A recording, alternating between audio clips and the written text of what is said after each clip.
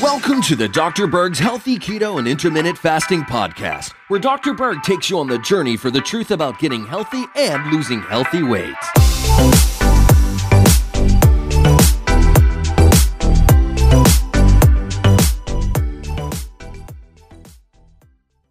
Hey guys, I want to talk about fruit on a ketogenic diet. A lot of questions come up with that.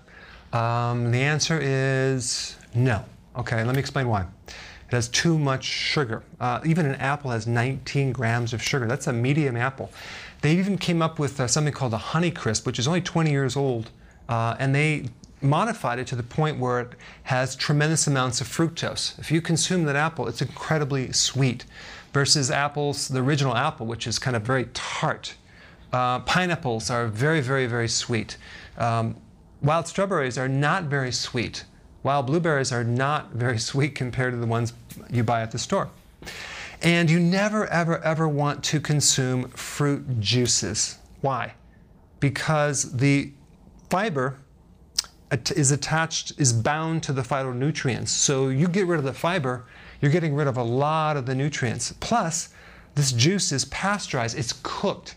So anything that potentially could be left is pretty much killed, especially the enzymes in that fruit juice. So you're basically getting a concentrated fructose sugar.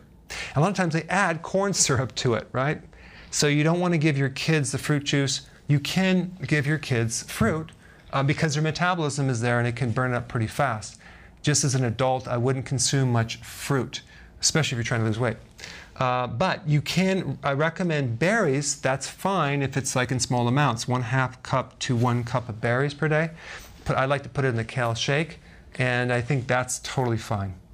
Now, fructose itself, just so you know, the sugar, fructose, it can lead to insulin resistance, it can lead to a fatty liver, and it can spike your blood sugars even more than glucose.